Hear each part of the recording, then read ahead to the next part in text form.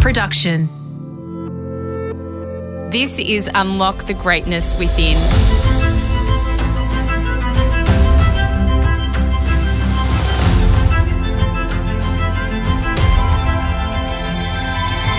I'm Sarah Grimberg, and for the next 5 minutes, join me as I take you on a journey that will replenish your sense of self and the world, give you a moment to reflect, nourish your mind, and reset you for the week ahead. Most of us spend a huge part of our time at work, which makes every moment we have outside of working hours so precious. So in today's episode, I'll be talking about a topic that's extremely important to me, the art of working smarter. For general life happiness, fulfillment and balance, it's essential we're working as efficiently as possible. If you sometimes work from home, this also means creating boundaries and a routine that doesn't disrupt family life. Creating a clear break from work allows you to live your life, be present with your family and friends, and maintain perspective on what truly matters. Keep listening to hear my favourite ways to work smarter, not harder, and maintain a healthy relationship with your work. As Lou Holt said, it's not the load that breaks you down, it's the way you carry it. Step 1, maintain focus. One of our biggest enemies when it comes to working smarter are distractions. Whether you procrastinate, allow yourself to scroll through social media, or simply answer phone calls, the key is to disconnect. Only by doing this can you focus on one task at a time until you've finished it. The next time you go to work, write a realistic to-do list, clear your desk or arrange it in a way that supports your tasks, then put your mobile phone in a drawer to turn it on aeroplane mode and get started. If there are other distractions like desktop email notifications, then mute or pause them so you can create a good workflow. Are there any other distractions around when you're working? If so, identify solutions to disconnect from them. Step 2, schedule your tasks.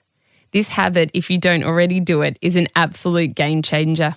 Schedule your tasks, and by this I mean not only writing them down, but allocating a length to each task and setting a timer. By timing tasks, you begin to understand how long things take you. You'll be able to create more accurate work estimates and be more aware of what distracts you. Timing your tasks also encourages you to work in a more focused way, or even help you identify ways to work more efficiently. For example, if you find yourself doing similar tasks, you might benefit from creating templates that can be tailored specifically according to each job. Step 3, find a routine that works for you. Establishing a solid working routine is another key to working smarter. A routine creates consistency around your working hours, which in turn creates consistency within your personal life. It creates clear expectations, boundaries, and helps to promote balance.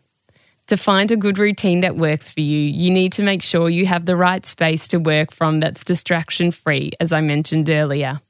A good routine also means establishing clear working days or hours, and your out of office must reflect this as well so that your clients and colleagues are also on the same page.